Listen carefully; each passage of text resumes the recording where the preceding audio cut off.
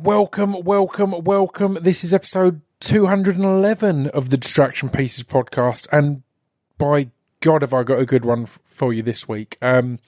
This week, I visited Headway, East London specifically, but Headway are an organisation that has places all around the country and a great online presence as well.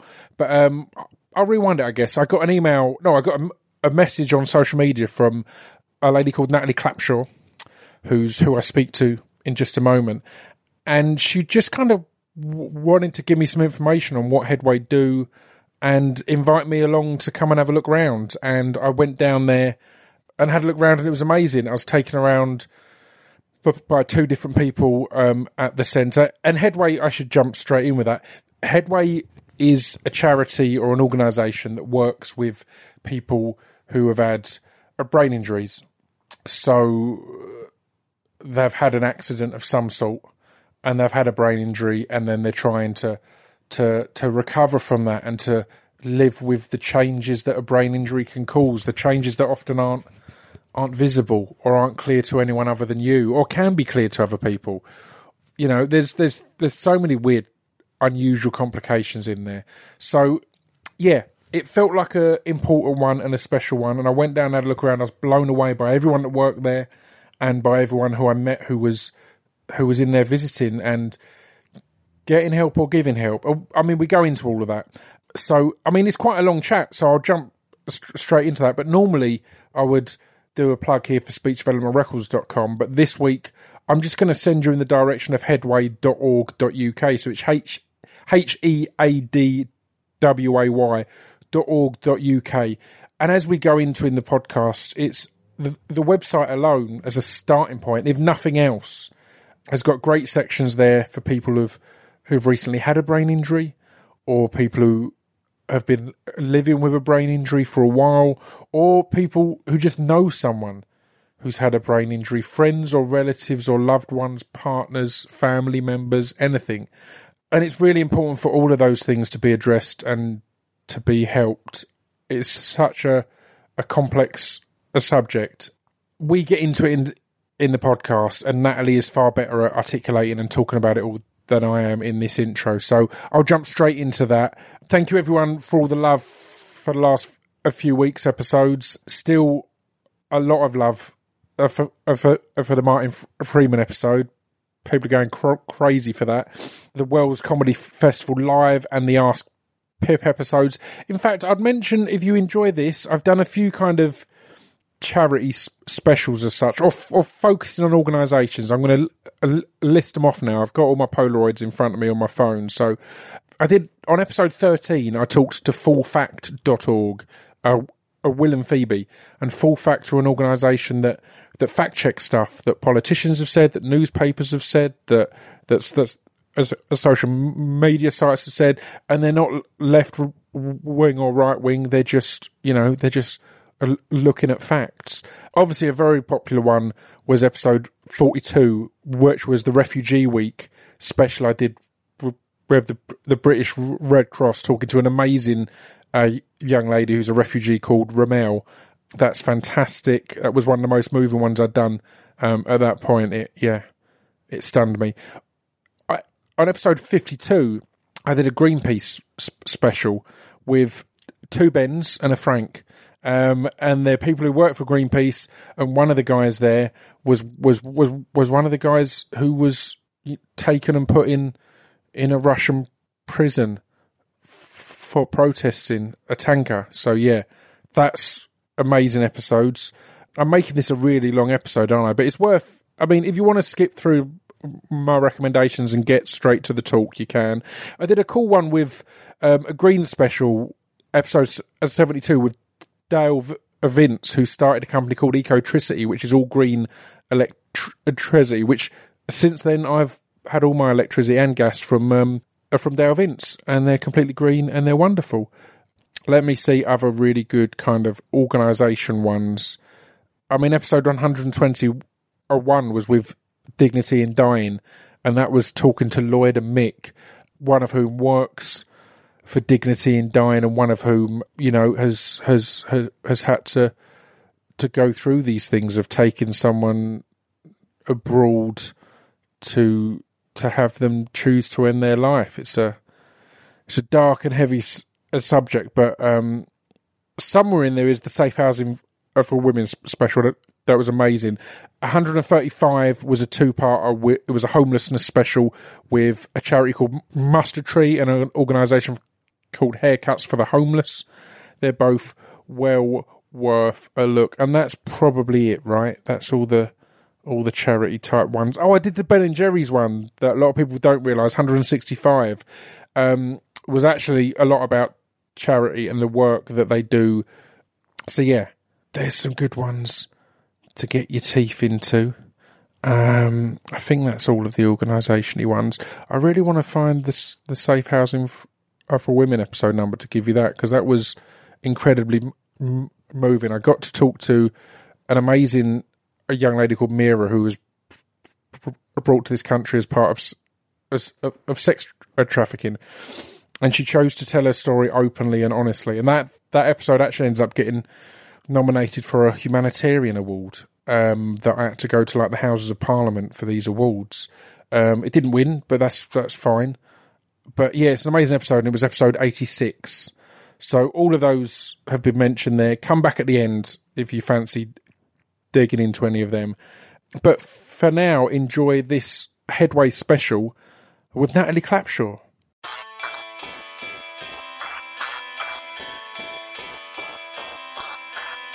This piece of fiction is the intro to Distraction.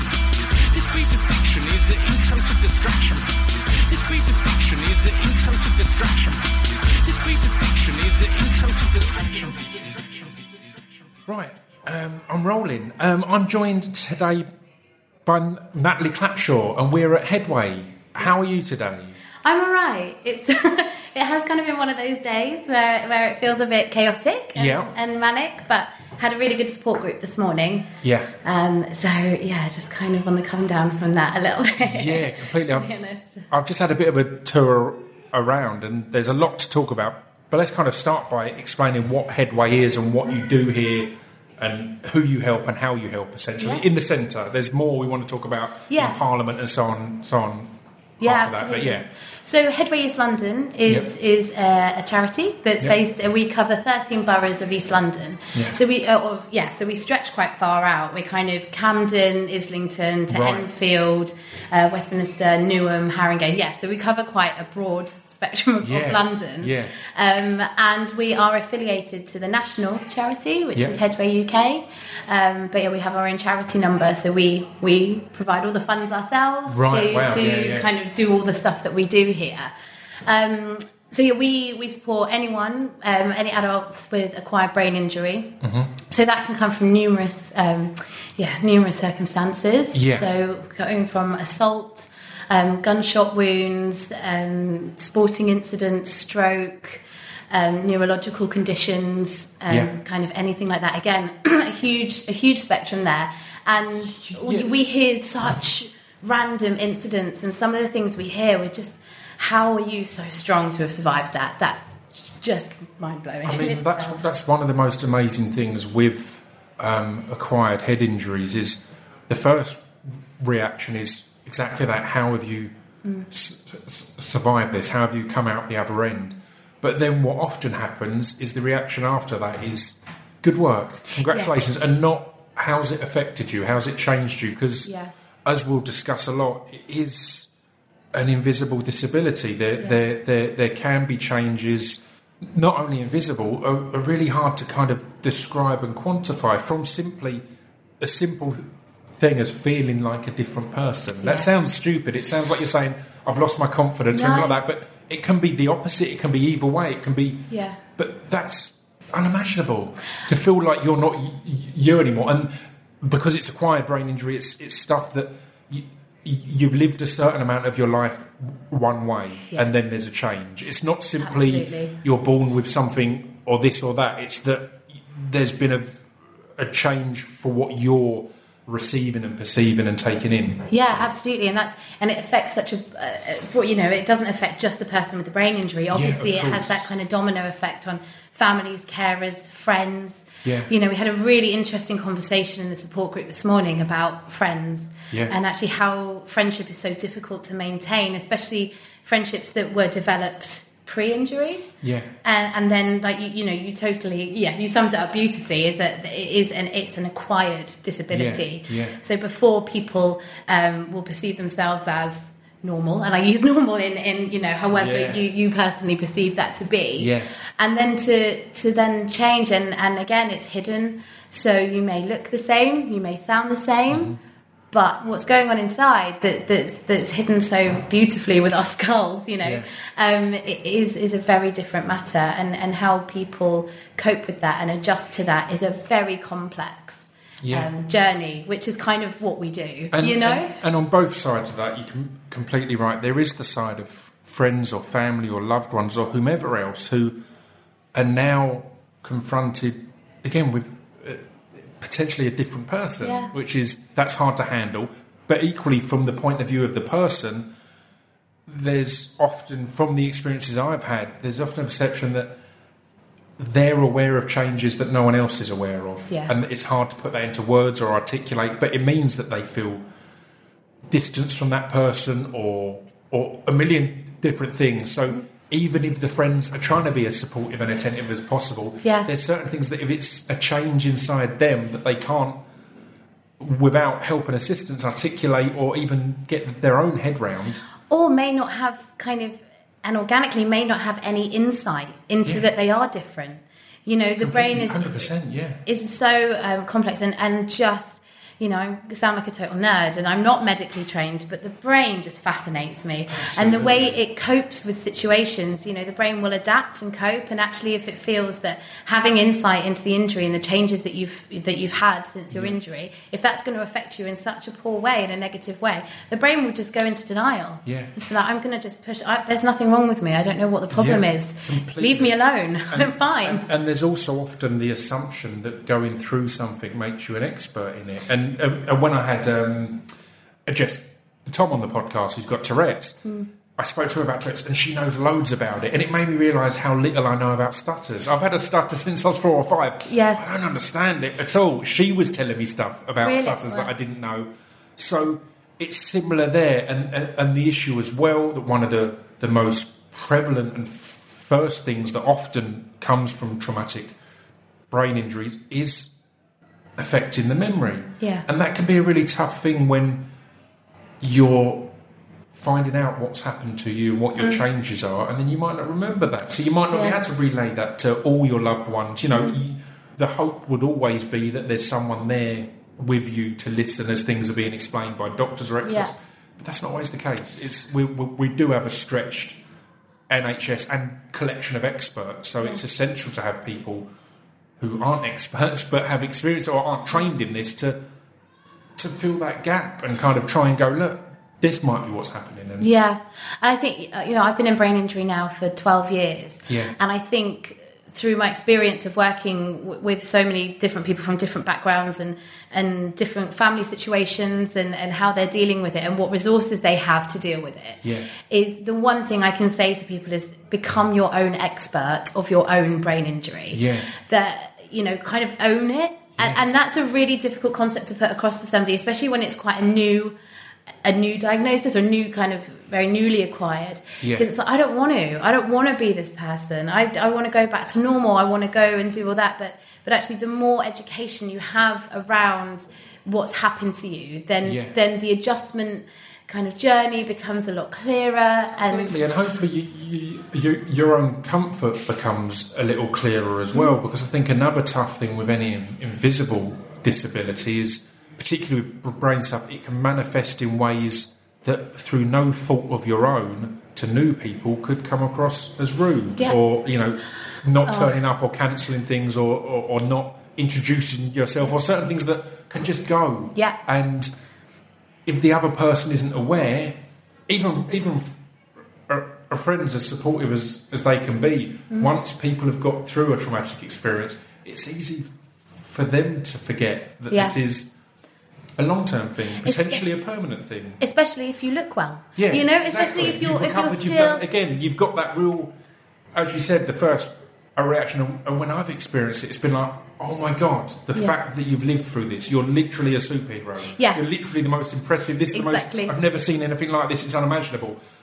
And that isn't fair, because that's putting that on them. It feels supportive, but they're not a superhero. They're a human who's got through this as best they fucking can, but they're not a superhero. They're not invincible. They're not impenetrable. They certainly don't feel it. Well. Yeah. And then, to have everyone surrounding you like, you're incredible. And actually that person may be lying there just thinking, I'm not a fucking hero. I just want to get back to work. I want my legs to fucking work again, you know? The most common thing is to feel broken, or to feel incomplete, or to feel not the person you were. So no matter how much people say, wow, but look at you, you're laying there. Again, it can make it worse. The more people are...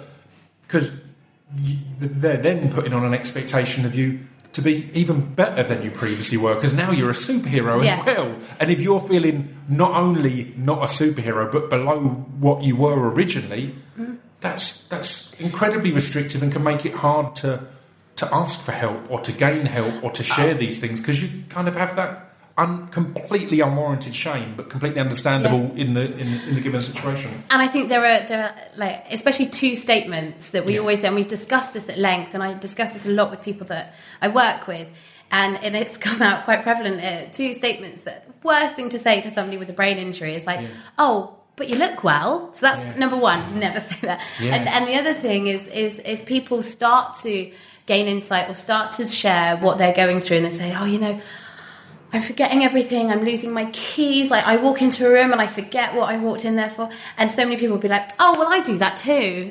Like, don't worry about it. I'm always like that. And it's like, no, this is a different level. You have to explore that a bit more. And I think, you know, I work at the Royal London Hospital in Whitechapel for an early intervention project that we've started, which is great. It's been going on for 2 years now. But I feel so privileged because I get to be around these incredible people when they're just coming round, and when they've just kind of come out of ICU, and I'm there at bedside with the family and the patient, and it's a really great opportunity to be able to tell the friends and the family, okay, these are kind of pointers not to do, like don't build this up as in, you know, this kind of superhero. And they're all well intended as well. That's the thing on both sides of this. It's never tends to be anyone intentionally taking the wrong route or the wrong approach, but it's always a well-intended thing, but it can be and also more if damaging. It's such a trauma like that, you know, and any kind of trauma is never something that you expect to happen to you. And that is to be said for a patient and their family. So they are coping in the only way that they know how, with the resources that they have. And we don't come with a toolkit as to what's the best thing to say to somebody who's in a coma, what's the best thing to say to somebody who's just come out of a coma. We're not ingrained in that, you know. And whenever trauma happens, I think we become quite primitive because we have to. And especially with brain trauma, you know, if we think about kind of the structure of the brain and the frontal lobes, and it's all very, very complex executive functioning. But when there's been any trauma, I think we kind of resort back to our more primitive brain, which is very much like, I'm scared. So I'm gonna act kind of, I'm gonna express fear, I'm gonna express anger and you know, overt happiness, and that can be and the lack of support given in those moments and those times, or appropriate support, number one is sad and inhuman, but number two, it can be dangerous because it can develop these things to be worse and worse and can cause dangerous behaviour or threatening behaviour to themselves or to others, you know, particularly to themselves, I think is key, because again, if your only guidance and help through this is loved ones, people who knew you before, that can be a real struggle, because there can be an urgency from friends and family to go, I'm here, I'm going to be strong, I'm going to support you, I'm going to get through this. Or from the individual to go, I'm going to pull myself together. Whereas coming places like this and being around other people who've been through it, or even just talking to strangers, not people who you will feel are comparing you to who you were before or anything like that, can be a massive thing, I think, because it can bring down some of them walls of defence or pretense of who you are or what you are, and just allow you to to heal. There are two ways of saying it. The day service is a safe environment for adults with acquired brain injuries to come and receive peer support and to explore and experiment with who they are now. Yeah. It's also just a place where you're not judged. And you don't have to give a shit about what anyone thinks about you. Yeah. If you have epilepsy, you have a seizure here, everyone is just okay with that. We'll go through this, we know what we're doing, nobody's gonna, act inappropriately or call the ambulance straight away if it's something that we know about, and it's feel uncomfortable or put out or anything like that. I think the key is exactly that, the comfort that you were saying there, and not having to worry about what anyone else thinks. Because I think what I've seen from the walk round I've had is the huge variation in severity. There's some people who struggle to speak. There's some who at first I assumed worked here, and then I realised, oh no, you don't work here. You're here because you've had a traumatic brain injury. But it's all that, and I think it's tough on both ends of those spectrums, because if you feel when you've been through something like that, it's quite acceptable to not want to feel disabled or broken or no, I'm all right. I've got through it. I'm all right. And you could at first think, I don't want to go to somewhere like this because there's people in wheelchairs. There's people who can't feed themselves and stuff like that. It's like, that's not me. But it's getting past that and going, no, you can come here and help, and that can help you, and you can come in. Everyone at different levels is all on a level as such. Absolutely. And so many people, when they first come around to initially look, and so we give people a tour and kind of an induction day and see how they feel and if this is something that they want to be involved in, because it is all about choice, a lot of the time there is a bit like, this is not me, I am so okay, I'm going to be back to work in 2 weeks, I don't know what you guys are on about. And then, when we just obviously there's no pressure whatsoever, but we say, but, maybe just experiment a little bit, just come for another day, maybe have lunch next time. And before you know it, they're in the art studio, they're creating these incredible pieces of work. Yeah. They've never touched a paintbrush before, and then they class themselves as an artist. And it is giving people, it's creating a new sense of self. Yeah. And that's what we try to do here, in the day service and the other services that we do provide out in the community. And finding that variations of ways that you can engage here. As said, when I was being taken around, seeing the art studios and the music studios and all these different creative things, and the guy looking after the gardens out the back that look amazing.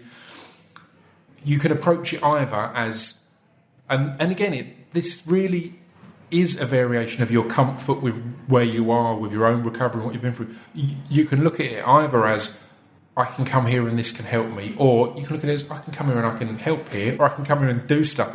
Like the art studio is like, you could quite blankly say, I can come here and have free access to all this equipment and materials and all this amazing, space and this amazing stuff. It's like, that alone, and the music studio as well. The music studio as well, amazing instruments and garage bands and beats being made and all that kind of thing. Go, well, even if you do feel, no, I'm all right, I've got this under control. Yeah. Just come in and enjoy the facilities. Yeah, and I tell you what, the day service is kind of a really amazing insight tool. So to kind of approach insight and awareness for somebody with a brain injury is very, very difficult. Yeah. And you have to be so sensitive about potentially opening that can of worms, as because we find that once people are, if they are in denial and that can of worms is opened, then naturally people kind of progress into depression. And for me, I have another thing, I will always promise to be honest with people, whether, from a brain injury, or my friends, or, I really try to be as honest as possible. And when people turn to me and they say, this is shit, and I just feel really low, and I just don't know what to do with myself, I kind of say, good, I'm pleased, because that kind of means that we're out of that denial phase where you're not really going to progress and you're not going to start experimenting. The fact that you are feeling low, this shows me that we're kind of on the right track. Yeah, I mean, I couldn't agree more. And it's a really hard thing to do with people you care about. Yeah. But when someone is saying, look, I feel that low, when you can kind of go, you should. Yeah. it's completely understandable and natural to feel that low. You've been through absolute hell. Yeah. You know, it's understandable feelings, and that's where someone slightly aside from the situation might have more comfort or be able to do that a little easier than a loved one who wants to be saying, no, it's all right, there's so much going. Even, again, it sounds so harsh. I've spoken a lot about depression and suicide and stuff like that, but at times telling someone there's so much to live for isn't going to get through when you're not inside that head. Because when they've legitimately got valid reasons to be thinking, I've got nothing to live for. And again, hopefully incorrectly, and that can change. But in that moment, I've struggled with that in the past because I'm similar. I'm a very honest and straightforward person. And when I've had people kind of say that, and I'm sitting there thinking, I get it. Yeah. I get it. But it's really hard to know what to say or how to say, because you can't say, yeah, no, you're right. You haven't got anything. You know, that's horrendous. Do that, mate.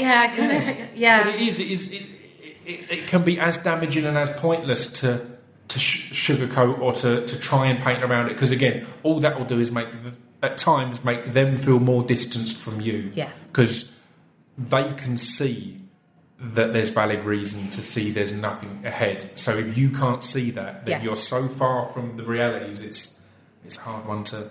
It really is. And I think, you know, it's about, embracing and being honest and saying, this is shit.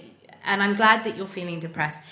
Now let's work together. Let's do something. Let's explore. Let's kind of look at your previous routine, which you're so desperate to get back to. Yeah. I don't, and I will say this to some people, I will say, I don't believe that you will be that person again. Yeah. I don't believe that. I don't think that is possible because of X, Y, and Z. And that comes, I've been called a bitch, I've been like, people have stormed out, and that's fine. I'm totally okay with that. But yeah, let's work together. And if you want to get back to that, then give me a chance. Yeah. And let's, kind of explore and experiment, because we're not just going to go straight back to being an investment banker in the city, working 70 hours a week. So let's look at if there's any kind of voluntary work you want to do, or let's look at your CV, or what works for you. You know, would you kind of be interested in some kind of therapy? So it's just breaking down those stages to potentially get to a point where, insight increases, mood generally increases once they kind of start that process. When you have anything taken away involuntarily, it is a natural instinct to romanticise it. Yeah. So, again, to be able to say you might not get back to that is valid and true and helpful, because, again, stuff has changed that might not be repairable. But you can also kind of look and go, remember when you hated that job, or remember what you didn't. What was it? What is it you like about that? And we can look at how we can achieve that in other areas. If that isn't an option, it's easy to go, I want to be back to that person, and forget that the day before you had this accident or this incident, you were wanting to quit and you were miserable. But because the choice has been taken away, and that's the thing that's so hard to deal with as humans, I guess. And I think, the other guilty party of that, our family, they romanticise this person he was an amazing husband, he was always, we went out on day trips, he loved me, he was a great father, he was this, that and the other. And actually, if you talk to their friends, like, he was a bit of a shit, he was always at the pub, he was, he always used to get home drunk and shout at the kids, he was never there for the bedtime story. And so and that's another thing that makes it quite a complex thing working with these amazing people, is that you never get a true reflection of how that person was before. Yeah. So it's kind of, actually, for Bob to lose his temper like this, is that an effect of the brain injury, or was he always like this? And kind of, I don't think really no amount of kind of assessments or anything like that will ever give you that true reflection. Completely. And it's not an easy thing to try and tempt someone into a potential, look, here's another path that we can go. We might not go back to where you were, but we can go somewhere else great. And a great, again, from the good and the bad, a great example of that is the comedian Sam Kinison, who was a lot bigger in America than he was over here. But his brother wrote a biography about him, and when he was a kid, he was a very quiet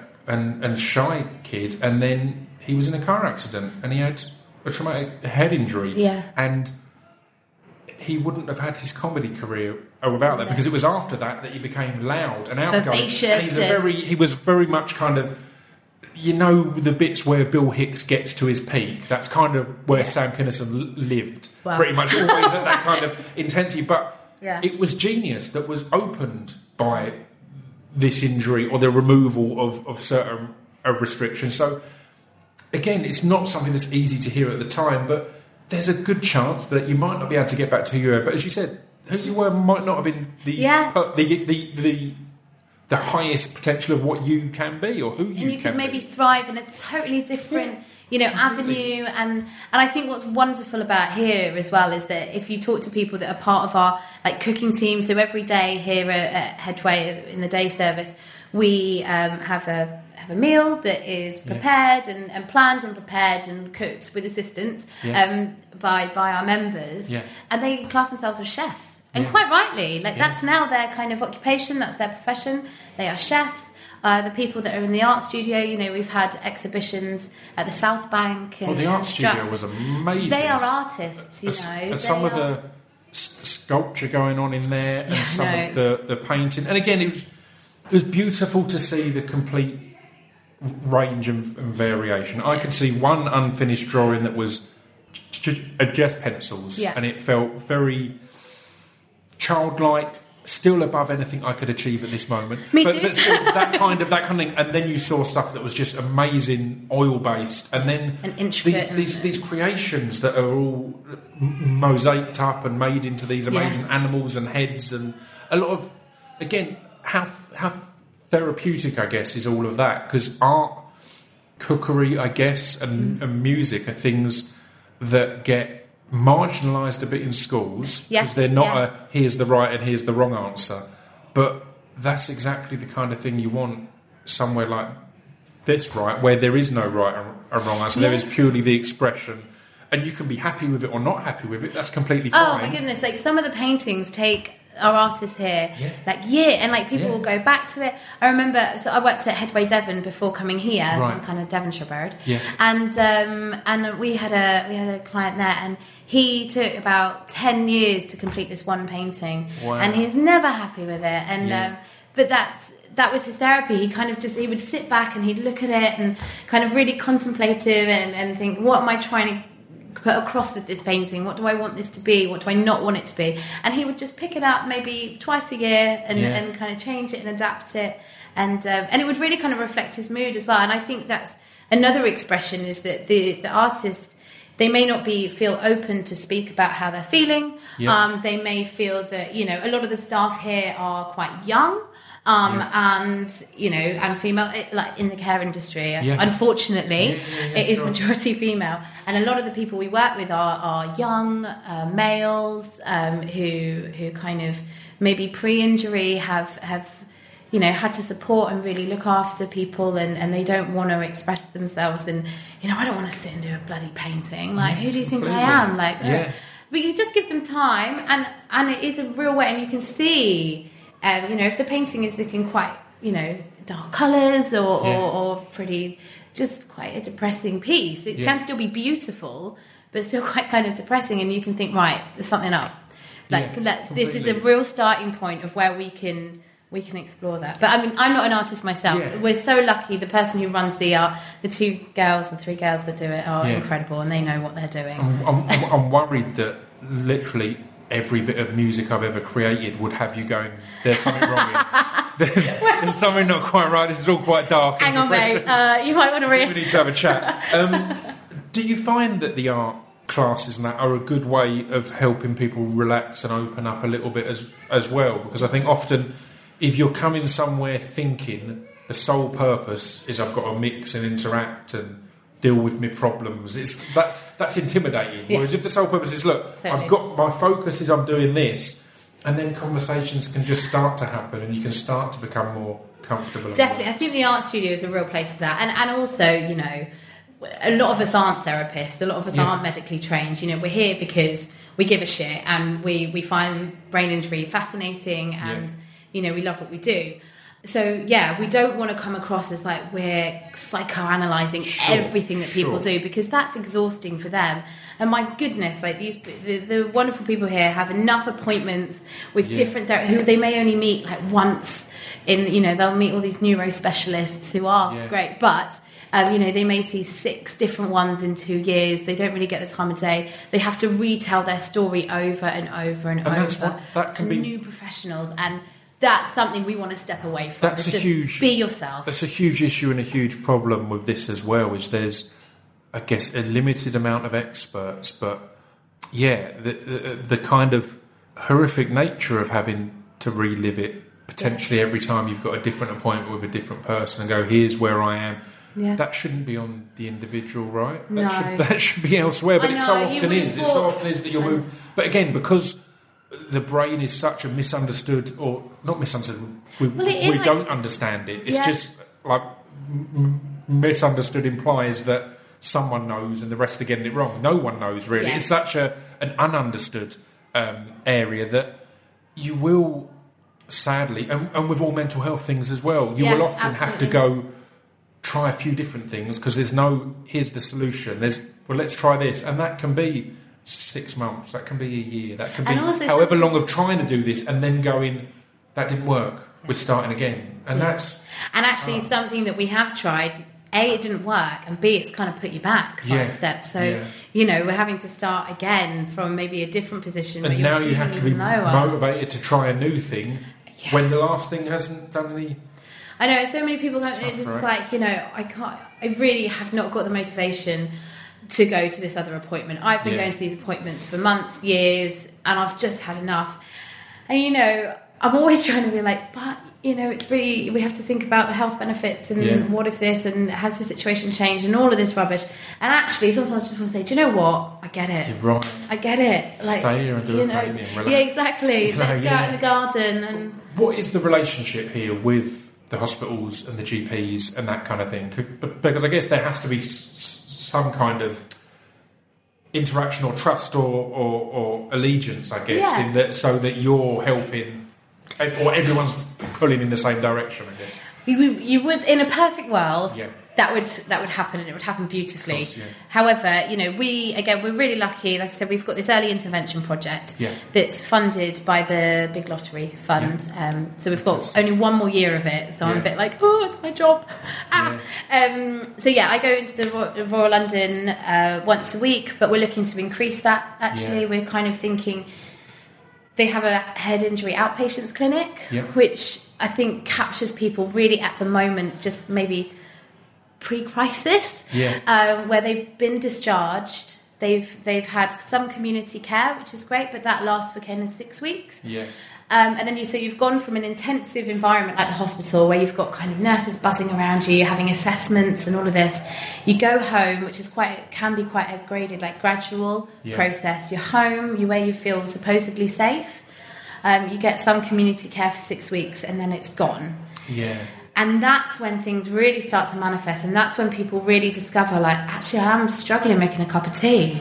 Like, why is this? Am I going mad? Am I going crazy? The horrific journey there of anyone, when you're in a hospital for an extended stay, you don't want to be there. No. You want to get home. So the crushing feeling of going home and it not being all okay, either something happening and having to go back or anything like that, or as you said, just being, I'm not really sure how to do this at the moment, that's crushing, because that was the light at the end of your tunnel, and then you get there and it's the entrance sign to another tunnel, and you're like, I thought, I really thought this was going to be it, and I'd rest in my own bed, and I'd be back at work. So that's a really emotional journey as well, isn't it? As well as a physical one. We're thinking some people are discharged from hospital, when they went there the day before they could walk. And now they're going home and they're in a wheelchair. I mean, I can't comprehend how difficult that, and just...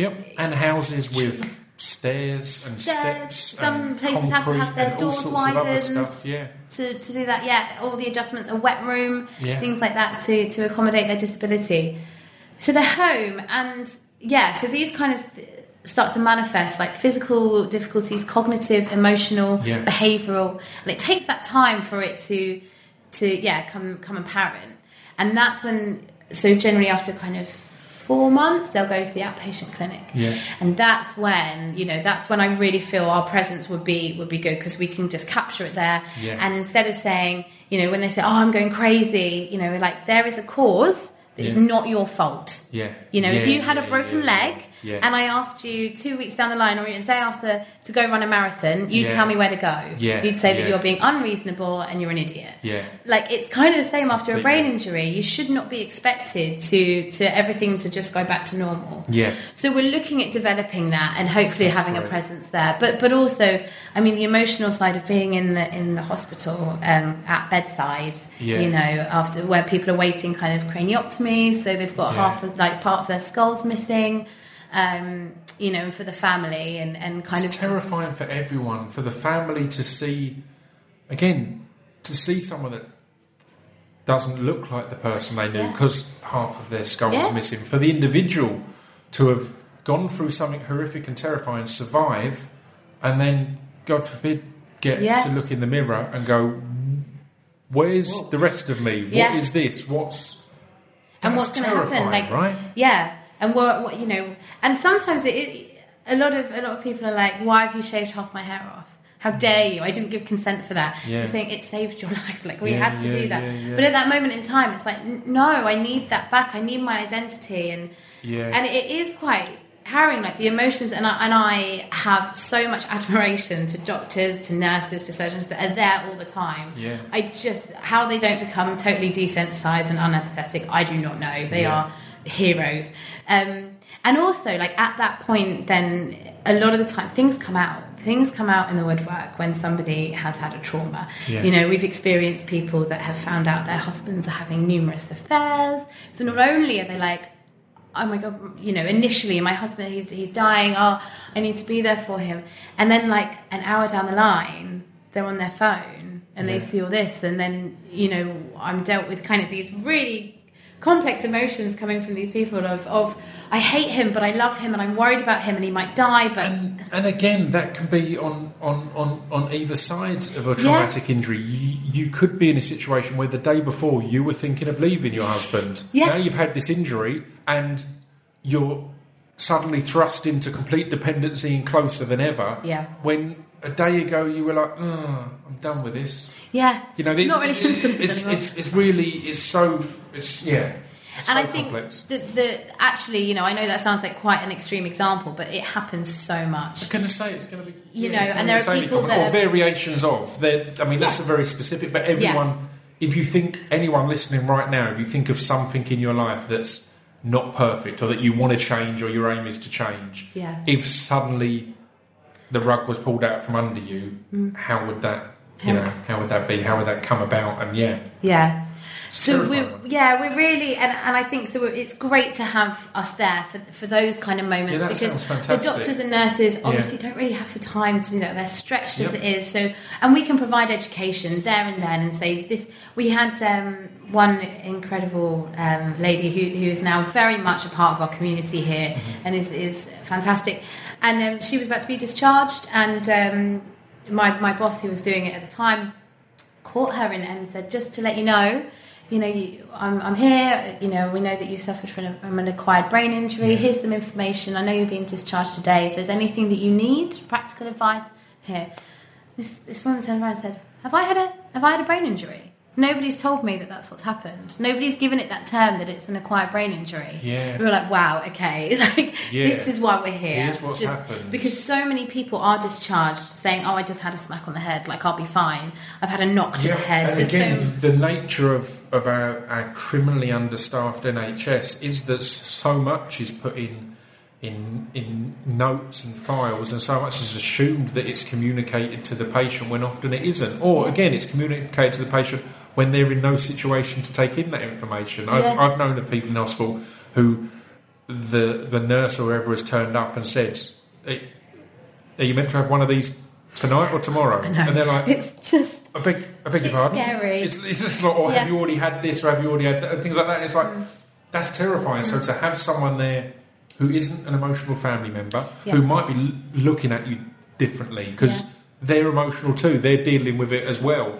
To have someone from the outside who's a stranger to go, this is nuts, isn't it? This is really mad. Here's what's going on. Here's what you've been through. And just even to chase up these bits of information, that it's not as easy to chase up as a patient, because in those situations, there will often be a period where what the patient is saying isn't making any sense, isn't coherent, and that can cause, again, an understaffed hospital system to ignore some of the questions. Do you know what I mean? Ignore some of the stuff, because previously they've been going on about something that's completely alien. So, you know, it sounds really important to have as much of that kind of ability to be bedside for those kind of things. And just have a level of normality there. Yeah. You know, like I keep saying, I'm not medically trained. Yeah. I am invested in brain injury. Yeah. And, like, let's just sit and have a chat. Let's go and have a cup of coffee. Like, this is shit for you. Let's go. Do you have to make a point of regularly making it clear that they don't know you? Because, again, I can imagine that's confused. It's like... Yeah. I don't recognise this person. Yeah. Who's this friend of mine? It's like, oh no, we're not. You've not forgotten me. We've never met. This is cool. Like, I'm new. I'm new into your life. It's okay. You don't have to know who I am. That's absolutely fine. So I guess we're really lucky where I am. We've got some amazing nurses that I have a really strong relationship with that are totally behind the project. So in that sense, the NHS they're incredible. But we're also there as a link between health and social care. Yeah. So obviously there are probably people have heard that there are cuts going left, right and centre within the local authorities and all across the country. And so we're and I think for me in the media, a lot of it is covered by, elderly people, maybe kind of learning disability, mental health. And I'm thinking, where's brain injury? Yeah. Like over 450,000 people were admitted last year. Wow. And there's one. This is where my facts come in. Yeah, go. One in 90 seconds. So there's always one admission in 90 seconds of a head injury. Wow. And these aren't. It's a lot higher, because if you look at like epidemiology, you could think of somebody that has. Half a tree stuck in their abdomen. Yeah. They're going to get admitted to hospital. Their primary diagnosis is going to be the fact they got a tree in their tummy. That tree out there. Yeah, exactly. Whereas their secondary injury may be that when the tree hit them, they fell and they banged their head. Yeah. So it's actually, the statistics are a lot higher. And I'm kind of thinking, wow, where is this promoted on the media? Like, why don't people know about this? Like, brain injury, head injury, traumatic brain injury, it's happening. Yeah, I think the media is a key part to bring up here, because I think in the 90s and 2000s there was a big fetishisation of the evils of benefit scammers, and that became this huge thing. That's like, these people, they're not. He's exposed. He's not really got a broken leg and things like that. Look at him playing golf with his wife and his 6 kids and all that. And it caused a tightening up of these things, and it caused. It removed a level of empathy that I think we really need to bring back, because there's a lot of people who aren't trying to scam anything, but again have got issues that are hard to articulate, hard to complete forms, hard to even uncomfortable to. People who've got head injuries and want to feel normal maybe don't want to go, can I have some help? But please, can I have 50 quid a week? Yeah, exactly. And it's a weird one, because I also think that anyone, like, how can I word this? I don't know anyone who's got their shit together that's trying to do a benefit scam. Yeah. So if someone is doing a benefit scam, it's probably because of desperation anyway. Yeah. So I would rather a few desperate people scam some benefits and thousands of people who need help get help easier than we stop those few desperate people, fuck them, let them go hungry, and people who really need it struggle and get left off the system and overlooked and uncared and unsupported, right? That should be the focus. It shouldn't be on the few people doing scams. You go, cool, let them do their little scam. You know what I mean? Honestly, I'm not saying it's acceptable, let them have it, but still, I have much more concern for those who are being overlooked than the small amount that are slipping through or sneaking through. And I think for me, I could bang on about the benefit system for a long time, because for me it's been a part of my job now for the last 2 years that I didn't necessarily sign up for. I didn't realise that this was going to be such an incriminating epidemic, and it's now, it is taking up about 70-80% of my time, where I could be looking and working with people getting rehoused and kind of getting the correct therapy that they need and orchestrating that. But no, it's a lot to do with benefits. And Ken Loach, the wonderful, glorious Ken Loach, he was on Question Time a while back, and he said actually the majority of members of society and people that are reading and soaking in all this media think that it's about a third of all benefit claims are a scam. A third of it. Ken Loach, obviously, he did a lot of research for his film I, Daniel Blake, which was and it really did sum up a lot of the stuff that we go through. And it's actually, the figure is 0.07% that they've found that the claims that are scams. And like you said, let those 0.07%, just let them have it. They've obviously got some fucked up stuff going on anyway. If they need to do this, it's because of the media perception of it that's given that warped view over the years. I had a relative at Christmas was saying, these food banks and that, does anyone actually really need them? Is this all a bit... And I have to kind of say, it's beautiful that you're in a situation to think that, but I've known a single parent who's a teacher who I've known to go hungry because they were too ashamed to go to a food bank because it was seen as a taboo or anything like that, or a shameful thing. People need help, and we should be far more willing to do that in society. I don't understand, for me, I mean, I'm probably quite naive. I've been brought up around disability and people that need support, and I feel really privileged to have had that background. Yeah. I would never even think of it coming into my world to label these people as scum, or, in my 28 years of being... a burden on society. And all I would never think... I'd be like, fuck me, these people need help. What am I not doing? Can I help? It's really interesting as well, because when I had Rutger Bregman on, who's got an amazing book called Utopia for Realists, he spoke about how the more... his book speaks of so many times in history that the more we help people directly with money, the less it costs in the long run, because of the damages on or the burden on the health system, on policing, on all these different things that if you're at the real bottom of the run, you're going to be costing a lot of money there, whereas that assistance and help can change that hugely. And I mean, we see it so rawly, and it makes me really upset to think that. So when people apply for the general benefits that people apply for that we work with is ESA, so Employment and Support Allowance, which was incapacity benefit. So that now changed to ESA, and then PIP, Personal Independence Payment, that was Disability Living Allowance. It's a good name. Yeah, I know. Do you know what? Whenever I got an email from you, I thought, oh God, what do the DWP want now? And I was like, oh no, it's fine. So those are the two major benefits, and it's a really complex system just to apply for it.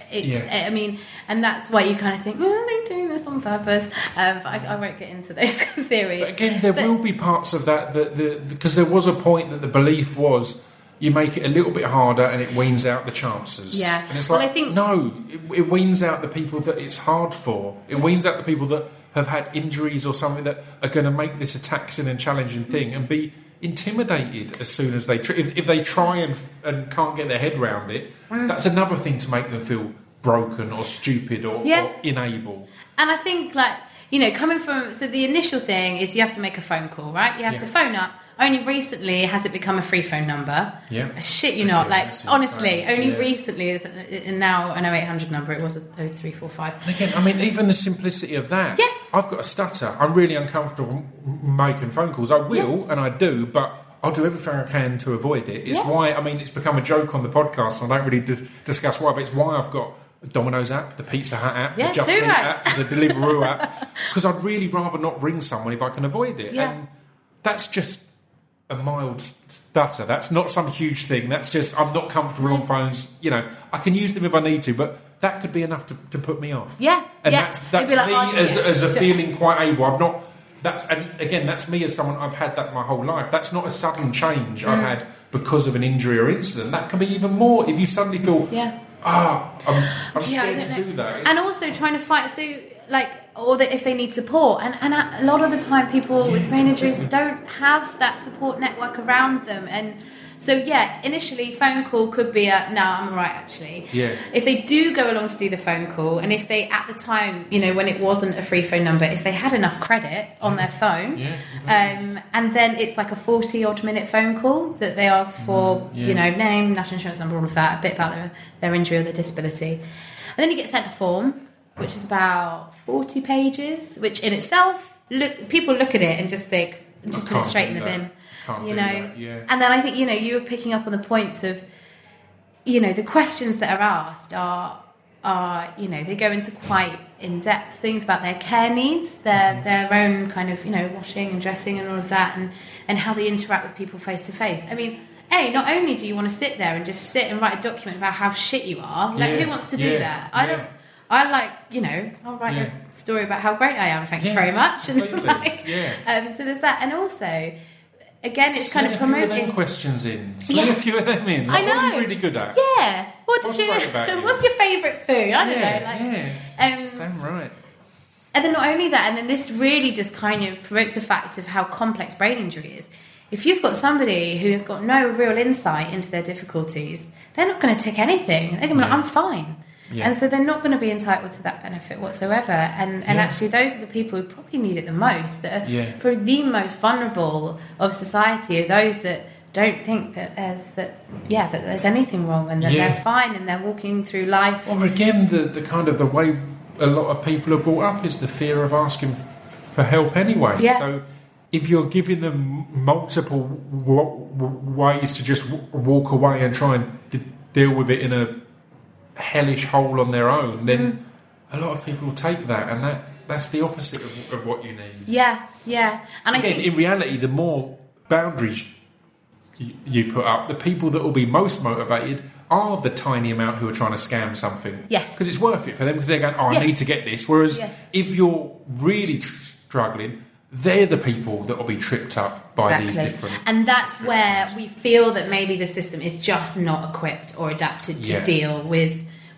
vulnerable people. And obviously from our perspective, brain injury. And so, I mean, the people... I support people as much as I can to make these claims. But I end up going a bit stir-crazy doing it, and like anyone that has ever phoned the DWP will know exactly what I mean when I say I go into like a Vivaldi psychosis.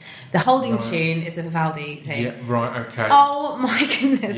Yeah. I was on the phone earlier on hold for about an hour and a half, just listening to the same tune over and over. And it does send you a bit kind of, psychotic.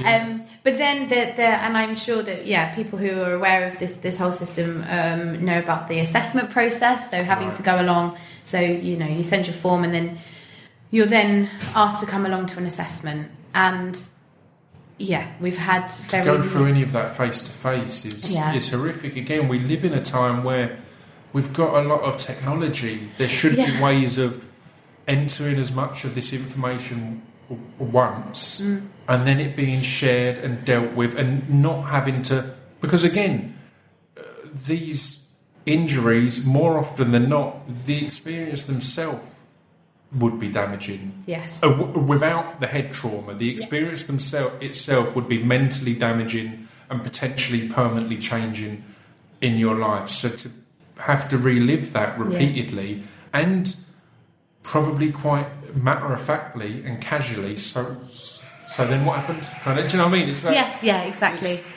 That's probably really hard to deal with without a traumatic head injury as well. Add that in and it's ridiculous, right? And also like the build-up. It's again, the thing that just keeps getting it's the fact that the technology is we live in we've progressed with technology. We shouldn't have to be on hold for 90 minutes. Nope. Because then when you're actually having the conversation, you're already stressed and broken. You're already at the end of you already just want it to end. Yeah, absolutely. And then, your will has been broken by Vivaldi at that point. And oh my goodness, yes, it has. Yeah. And I think as well, like, if we counter in fatigue, if we think about tiredness after brain injury, fatigue is a huge thing. And we and a lot of the people that we work with here describe it as, it's not tiredness, this is a physical shutdown. I'm like a computer that has just had to, be turned off. Yeah. You will not get anything from me. Yeah. But people kind of just react to social cues and just so on the phone, and it's like they'll just say yes, no. They may not be knowing what they're signing up to or what they're saying yes or no to, and that in itself is exceptionally scary. And that happens in non-stressful or traumatic situations. Yeah. I've had it recently with a bank where I was on hold for so long that when I got through, I was just angry and ratty. Yeah. And I'm someone who genuinely, I really enjoy learning if I'm wrong on something. Yes. And this was the thing, I waited for ages, it'd been weeks and weeks, I finally got through. We got about halfway through and they explained why I'd just made a mistake. And I would not accept that. And I love accepting that. I was like, well, it's not acceptable. And they're like, no, you've done the wrong one there. I was like, that's not the point. The point is, and again, I felt like an idiot after because I was like, no, that wasn't me. I tweeted about it. I tweeted angrily at Barclays, and everyone was like, yeah, they're rubbish. And then I'm like, oh, fuck, man, that was just me. But it was because of that and again, that's not a traumatic or stressful thing that I was trying to solve. That was a mild annoyance. Yeah. That wasn't a life-changing and life-affecting thing. That was a mild annoyance, and it pushed me there. So having gone through all of that, and then you're fighting for your. It sounds dramatic, but you're fighting for your survival there. You're fighting to have money on the table to live or support even. Mm-hmm. Often some of the different injuries will mean physical or technical changes in cars, in living rooms, in beds, safety if you're someone who has epileptic fits and things like that. A lot of practical changes that cost money. Yes, and you need support for. And I think, there have been some statistics that have come out that have said, people died when the changeover from incapacity benefit to ESA, and that's the reality. People are dying. Mm-hmm. I know people that have committed suicide that because of their benefits that it wasn't a more simpler process. People are going hungry. People are obviously accessing food banks. Yeah. And again, obviously I'm going to always bring it back to brain injury because that's kind of what I know.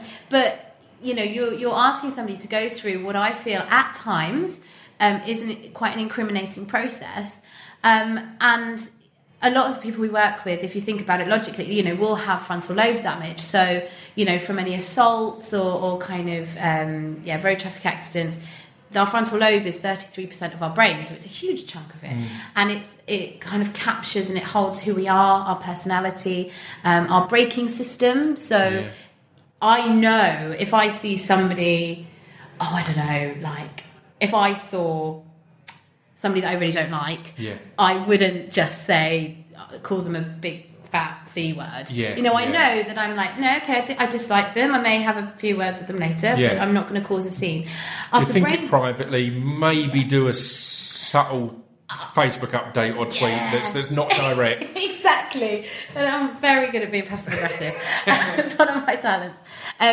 But after a brain injury, that braking system isn't there. Yeah. It's like their frontal lobes are just always on green, whereas we have amber and red, and we kind of can think about it and be quite reflective. Completely. But and it's so true. And if you look at the statistics again, they're saying after some new research that was done by this guy Hugh Williams, that's based down in Devon, who works a lot in the justice system and brain injury, 80 to 90% of all of the people in prison have some form of acquired brain injury, which is just an insane figure. Yeah. And homelessness as well, we've just started. There's a lot of homelessness projects in London at the moment about identifying people with acquired brain injury, and again, such a high figure of these people are have an acquired brain injury who could have been helped before it got to that point. And again, that it got, not to keep going on about this Rutger Bregman guy, but he blew me away. But part of his thing of universal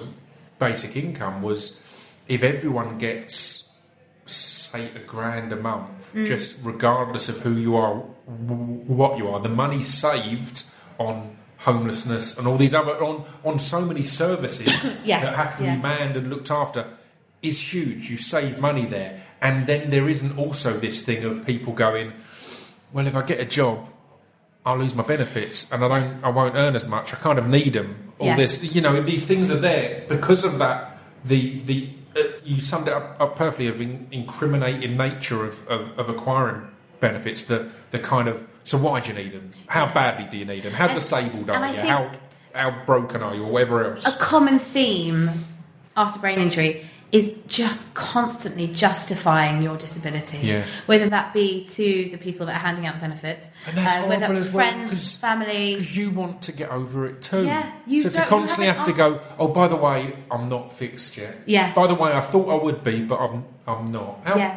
horrific is that to have to put your hand up and say that, essentially, when that's the thing you're trying to fight against anyway.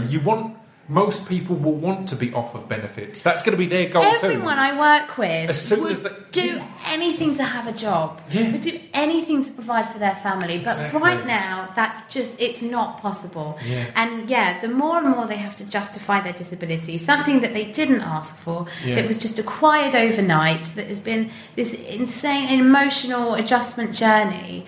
Yeah, why do I have to sit in front of you, who's never met me before, Yeah. say I'm not doing well? Like Yeah. I do need a bit of I help. admit that, yeah. Yeah, and it's quite. Yeah, I don't know, but we're working on it. And you're doing a lot of work in Parliament to try and give a voice Yeah. to the voiceless here, or those with invisible disabilities as such. So tell me a little bit about what's Absolutely. happening there and what the process is. So Headway UK Yep. are doing this right first time movement, which is great. So they sent out a survey to about 650 people, the survivors of brain injury, Yeah. about how they feel the PIP process was for them. So this is kind of homing in on the personal independence payment. How did they experience? What was their experience of claiming this disability, this benefit? Yeah. And obviously, the majority of people came back saying it was really quite an awful, another kind of traumatic process for us. They're going to kind of compile that in a report. So that's kind of Headway UK. That's what they're doing, which is fantastic. And then Chris Bryant, who is a local MP, I believe, of Romford, he is working with UKBIF, the United Kingdom Acquired Brain Injury Forum. Okay, you nailed So that. yeah, I know. So we've set up an all-parliamentary group, Right. and that is just to discuss and just to bring to Parliament the fact that people with acquired brain injury, the level and complexities that come and that are associated with brain injury are, I feel, as well, quite unique to brain injury. Yeah. You know, we sometimes find ourselves being put under the umbrella of mental health. Yeah. Which needs to, is a very important umbrella itself. Completely. But we are different, I feel, brain injury. So we kind of bring it to them and saying, the benefits, the education surrounding it, the health system, all of this, it's not currently adapting to this complex nature. And we need Complex nature that's hard to articulate with tick boxes or anything like that, which again is a nightmare for any parliament or governmental system to hear, because that means it's going to be more personal, one-on-one work. It can't be as simple as here's the score you have to get the benefits. It can't be as simple as that. And it actually is a scoring system. It is a point system. Yeah. And how you kind of put anyone, like you said, in those boxes. And brain injury, again, it's fluctuating. People do have good days and bad days. And why should we incriminate somebody for having a good day? We should celebrate that and say, completely. Joe, fucking get on, mate. I mean, keep benefits. Yeah.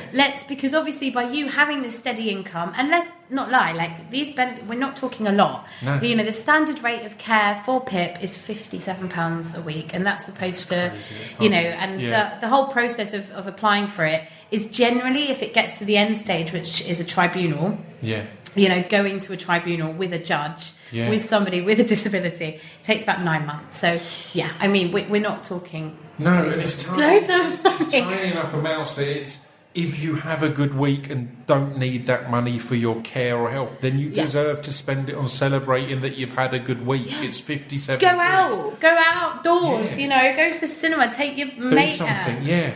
It shouldn't be a case of, well, you don't need it this week or this month. It's like, good, enjoy it then, because you've not been able to enjoy it for the last 3 years that you've been having it. You've been surviving off it. It deserves just about, So that's kind of what we're bringing up with the UKBIF stuff. I feel really privileged to be a part of that. And then also, I went to Parliament earlier on in the year to speak to somebody from the Department of Work and Pensions, and I just highlighted to them I took their figures off their website and I just said, look, for me, something's missing and I don't know what that is. And I really need your help to let's identify this together. So basically what's happening is that, we're going to these assessments and I'm advocating with them and supporting them. And obviously, they're expressing as much as they can about how their disability affects them. So they're supporting. And what I'm listening to is like, this person is really struggling. Like everything they're doing, every single day they're waking up exhausted. They can't make themselves a meal. They're living on shit, they're living on microwave burgers, and even that's an effort. So, nutrition, all of this, and mood and engaging with other people. Their wife has left them. Their children don't recognise their dad. They're scared of their dad because their temper is a bit kind of, shorter. They're impulsive. They spent all the money that they did have. They've invested it in some scam, potentially, because, again, they're vulnerable. So this is what I'm hearing. And I'm hearing, hang on, okay, this person I feel this person has justified themselves enough that they can get 50 odd quid a week, all right? Yeah. That's it. So we leave the assessment, and then we get back the assessment paperwork of everything that happened within that assessment, and it's come back as no points. Every time. And we're talking 0 points the majority of the time. Yeah. And so this is what I was just trying to say, that there is something missing here, because then we go to a tribunal, so we have to do this whole process. Yeah. Sorry, this is really dull. No. So then we do a process called a mandatory reconsideration, where we say, could you just look at this again, actually? I'm a bit concerned that you've missed something here. So they look at it again, and then they say, no, we're going to stick by this, not entitled. And then we go to this tribunal. We get to the tribunal, and some of the times we walk in and the judge may say, I'm so sorry, I don't know why you're here. Even by just seeing you now, I've read the paperwork, the fact you've come all this way, you're entitled, it's done. And we've got 100% success rate of going to a tribunal. Like the casework team here, we've not lost one. And that's not down to us. So again, it's probably not, you them. may not be able to say, but that means 100% failure rate on their part from where I'm sitting, is that if they've had 2 looks at it and said, no, you don't, and then the second it's looked at properly, they go, of course it is. Yeah. Then that's a huge problem. That's not anyone scamming here. That's not anything dodgy. That's a judge then looking over it properly and going, good Lord, this is ridiculous. And sometimes they're very apologetic, and they are an independent tribunal service. So they are, and I must kind of express that this is just our personal experience with the DWP. And I'm sure that there are for other people, and I'd like to think that with other disabilities and things that it does work. But I guess what this is highlighting is people are not as knowledgeable maybe in these situations as they should be about brain injury. Completely. And that makes me a bit sad, because we're so passionate here, and I certainly am, and it's fascinating. It's not like a boring subject, the brain is really fascinating. So but that's not reflected. So we really. But that's it, isn't it? It's the potential lack of areas of expertise or departments there that again, it's far easier for an assessor to go, you can't walk. Yeah, that's fine. Yeah. That's a really easy day's work of assessment. It's really simple. That's visible. I can see you've still not got an arm. Yes. Sweet, there you go, done. That's signed off. Whereas it's more complex here, as you've seen, that it's again 100% of your experience of it is. Yeah, I've got it wrong. And I think, I'm not bigging myself up here. I don't think it's anything to do with what I'm doing by going with them. I just think, that actually being heard from somebody who's independent. But the difference is that you're making is that it's getting looked at again. Yeah. Because potentially, if you weren't there, if they've sat there and gone through that traumatic event, and the person turned around and go, "There's nothing wrong with you." Yeah.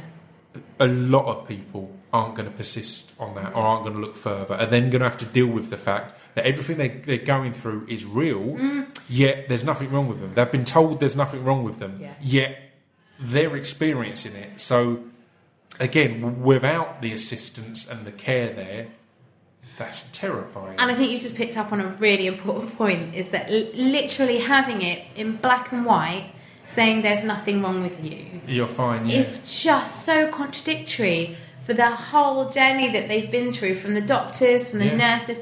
You know, they may have just finally started to accept that, things aren't quite how they used to be, and I'm exploring and I'm experimenting a bit, but it's hard and it's difficult, but I'm doing it. You know, and then to just get it written down, be like, no, come on, go back to work. Yeah. You can do it 7 days a week, off you go. You're fine. Just like you used to. Yeah. It's like, come on. Again, it puts it all the more pure. It puts all of it purely inside yourself, and that is a huge a weight to carry. That's someone outside saying, everything's fine out here, mate. And everything's all good out here, and you're and inside the frying pan's on fire, the alarms are going off, and the person outside the house is going, no, all looks fine, all good, and you're burning.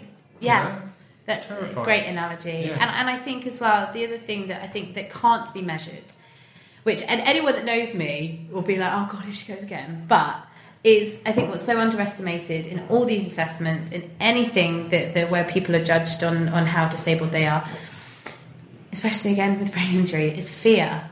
That people are just so scared all the time, and that's why they present in certain ways, and that's why they behave in certain ways. And you know, there's a great guy called that I really like, called Kit Malia, who does a lot about cognitive rehab therapy, which is therapy kind of based for people with brain injuries. It's not for everyone, but I've personally found him very helpful. And he kind of explains it as, you know, there is this background beat, and, you know, so like my background beat is like, okay, it's like, it's Friday night, I don't have to work at the pub tonight, I'm really happy about that, I might have a glass of wine. Can I afford that glass of wine? What am I going to have for dinner? That's kind of going on all the time in the back of my mind. You know, while I'm talking to you, I'm thinking, I mean, not so much, but, you know, it's I'm just the same. kind of there. My background beat generally is constantly, how long until I'm home again? Yeah. For some reason, my comfortable place is at home. I can be having the best night out, and I'll be thinking, I could probably leave in about half hour, and that'll be all right. Yeah. Right, which is bizarre and weird. Even if I'm having a wonderful time, I've always had that kind of. But that's your beat. How far am I from home? Yeah. Essentially. Yeah. Physically, time, mentally. And actually, I experience that a lot more now. I live in London, definitely, like, because it is kind of the logistics. Yeah, how am I going to get home? Yeah, I need to get back. What time is it going to be? Yeah, is the kebab shop still going to be open? Yeah. So and that's so they're kind of our background beat. I mean, it's nothing too stressful at all. You know, some days are probably a bit worse than others. You know, if the rent's due and whatever. Yeah. For somebody with a brain injury, their background beat is constantly going to be, am I ever going to go back to work? Does my wife or my husband still love me? Are my children scared of me? I'm not providing for my family. You know, I can't get out of bed, but I really can't tell my wife why or my husband why. You know, I don't really feel like I'm surviving anymore. And if that is your constant background beat, and actually almost as well kind of physically it could be. So we've got an amazing part of the brain, which is my favourite part, called the amygdala, which is our fight or flight. Yeah. And it's kind of, that if you see it as a light switch. So if I'm ever feeling fear, like maybe if I'm walking home down the old Cali and I'm walking home and I hear footsteps behind me, and all of a sudden my amygdala might think about being switched on, but the logic of my brain can be like, no, come on, Nat, like, have a look behind you. You're probably fine. You probably know him. It's okay. You're nearly home. Don't worry about it. If the footsteps start to speed up, my amygdala might just switch on and be like, actually, Nat, make a run for it. Yeah. Sort of go for it. And that can do that. And that's when I feel fear. But I think for somebody with a brain injury, like, sometimes that amygdala, your amygdala is just always switched on. Yeah. And it's just constantly just going on in the background of all those really intense, life-changing concerns for you. And, you know, not only are you processing that, you're processing, you know, being tired. You're already exhausted or physically because your brain is having to work. And that's the thing that's worth highlighting as well. As you said, with the tree in the stomach scenario, many people who have everything that we've talked about here have got something else they're having to deal with as well, because it's often from some kind of accident or injury. So they will either have a leg that's recovering or an arm that's healing or all these other things. So shoulder, you know, everything we've talked about sounds overwhelming on its own. Add to that the other results Yeah. of this incident or this accident or whatever else, and any other physical trauma that may have happened, or even also like the nature of how your injury happened. Completely. While we work at the hospital, there are at times so many like police that have to be around because it was gang related. They have to be there for protection. A lot of the young people and they can't go home because it happened on their doorstep. It's a far cry. And again, it can be the removal of or the warping of that perceived safe place. Because again, if it happened at home, even if it's simply an accident, you're in the hospital wanting to be home, but when you're home, you're reminded of how you got into the hospital, and it's this horrible loop and cycle. And I think that's it, isn't it? Terrifying. I think the main thing is not only the fear that we just spoke about and how that can be an organic physical thing that you can't really control, and it's just that lack of feeling safe wherever you go. I mean, it really highlights just how complex and individual the situations are, because it's why it might not be an instant thought, but speeding up and making sure housing benefits are provided in a specific situation like that could be crucial, because they might not be able to start their recovery until they're in a new place or somewhere new, things like that. There's so many things like that are so individual and unique that it needs a greater analysis and assessment than is currently going on. From this and unfortunately, with the housing benefit at the moment, I mean, that's just because now universal credit's taking over the other benefits. So all those, those benefits are all going to be put into one. And I'm sure you've heard. So people are having to wait like 2 to 3 months to get any of their universal credit. And so the universal credit covers housing benefit, child tax credits, all of that kind of stuff. One part of ESA, like income related ESA, it all gets very complex, but people are having to wait about 3 months before they get one payment. And so people have become homeless because the transfer from that to that has taken an incredible amount of time, and they haven't been able to keep up with rent payment. So they're out in the streets, and again, a lot of it will be down to, as I mentioned earlier, the situation of the relative of mine at Christmas. It will be of people who just aren't aware of the seriousness of that world, of going, we'll get it through in a couple of months. That's pretty swift. It's like, no, you're fine for a couple of months. Other people aren't fine for a couple of months. That's not. I know, and I mean, I get stressed out with money, and I'm sure everyone does. And I'd say, when it's getting, I've got 2 jobs just because London is expensive. Very expensive, I'm so naive coming from Devon. Like, Devon, £3 a pint wherever you go, pretty much. This is insane. You see, I'm lucky because I've always lived just near enough to London, so I've always had that awareness of, I can never live there.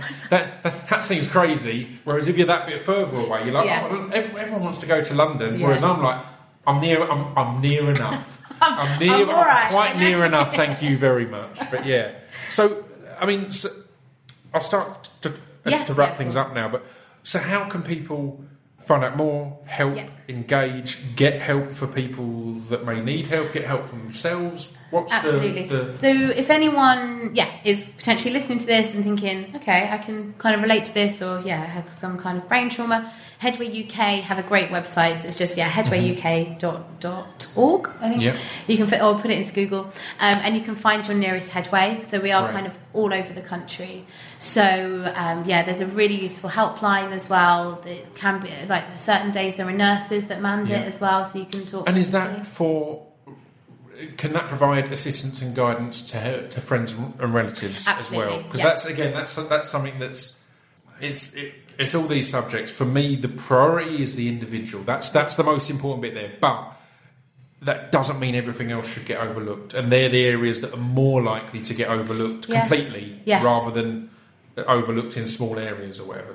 Definitely. There are some amazing fact sheets, booklets about anything you could possibly think of about brain injury in relation to, so there's sort of like brain injury and friends, brain injury and sexual relationships, because that's obviously a huge thing as well that we probably don't have time to cover. But again, it's a really important element and an aspect of your life, and you should be allowed to express that and have support with that. But again, people kind of feel shy, or all professionals feel a bit kind of, I don't know how to really approach that. I don't know what to I feel a bit say or to uncomfortable talk talking about sex, whereas Yeah. and I've some of the most incredible, insightful, and important chats I've had with people have come from talking or ending up talking about their sexual experiences or how they view sex now after a brain injury. And again, for getting to feel like yourself again, or getting to feel worth or value, that's a big part of our society, is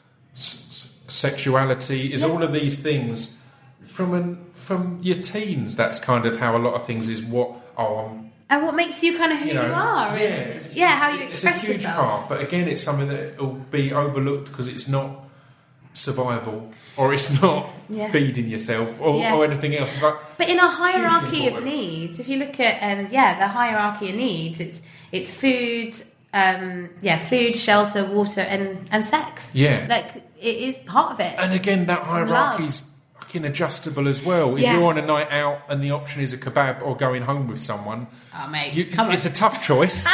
But it's not always going to be the kebab. It might be sometimes, but it's not always going to be. So again, as much as we're making light of it, it's a hugely important part. Is a and really it should be. thing. Again, I think you're completely right that it's something that even those that are helping you might not feel comfortable. Equally, if you're a man and the person helping you is a woman, you might not feel comfortable. If you're a woman, the person helping you is a man, you might not feel comfortable. So, and at the moment here at Headway East London, we're really exploring kind of sex and sexuality following a brain injury, and obviously all of our members are involved in that at the moment, and just having the initial chats about how they feel about talking about it more openly, or what can we do as Headway East London to ensure that you feel safe to talk to us about sexuality.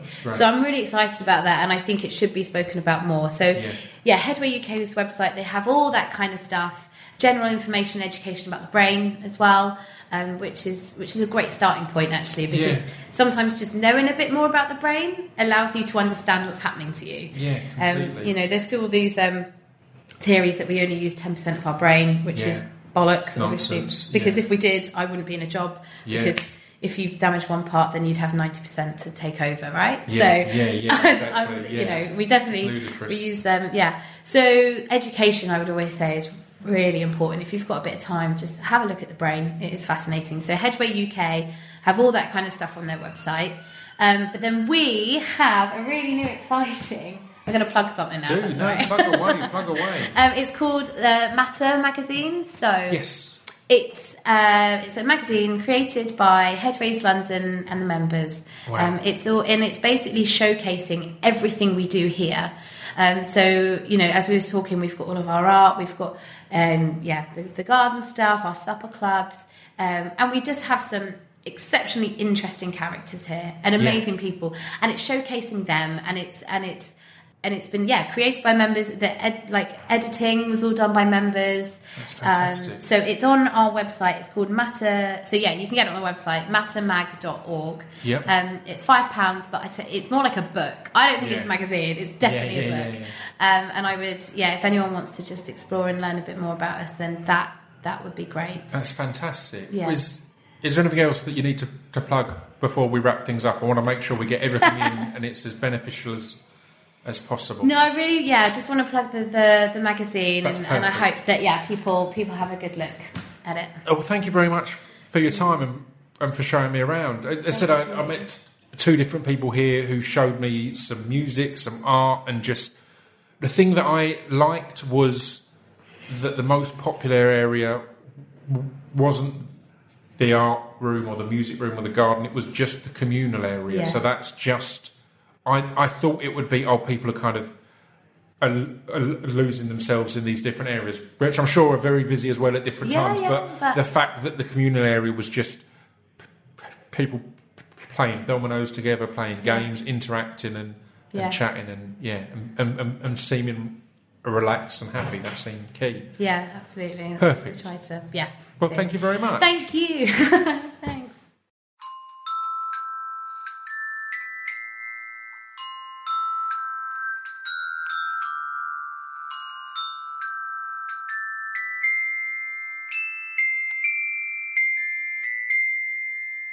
You've been listening to Scroobius Pip's Discretion Pieces. There we go. I think you'll agree that was a hell of an episode. As said, do check out Headway and Headway East London specifically on social media, or head to headway.org.uk.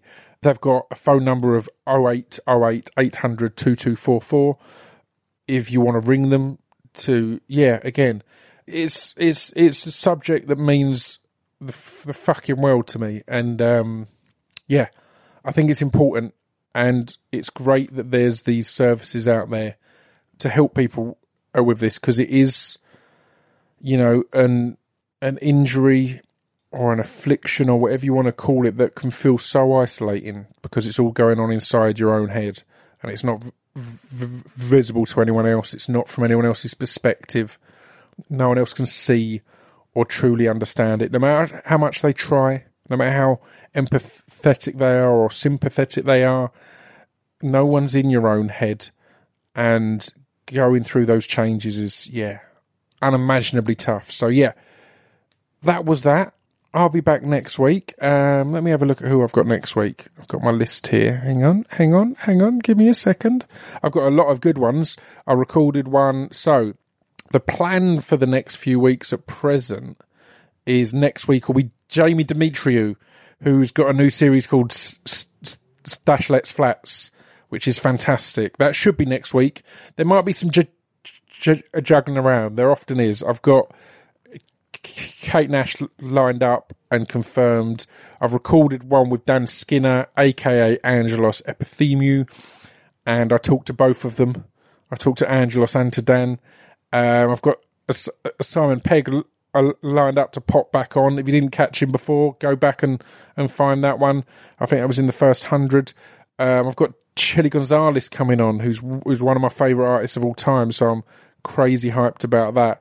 And if you have a little specials, I might be doing a little reunion one with some people have been, I think almost all of them have been on the podcast before, but I'm liking the ideas of these ones that are some gathering type ones. So whilst I don't normally go for return guests, I like the idea of having a few return guests, but having them on as kind of a drunk cast without alcohol.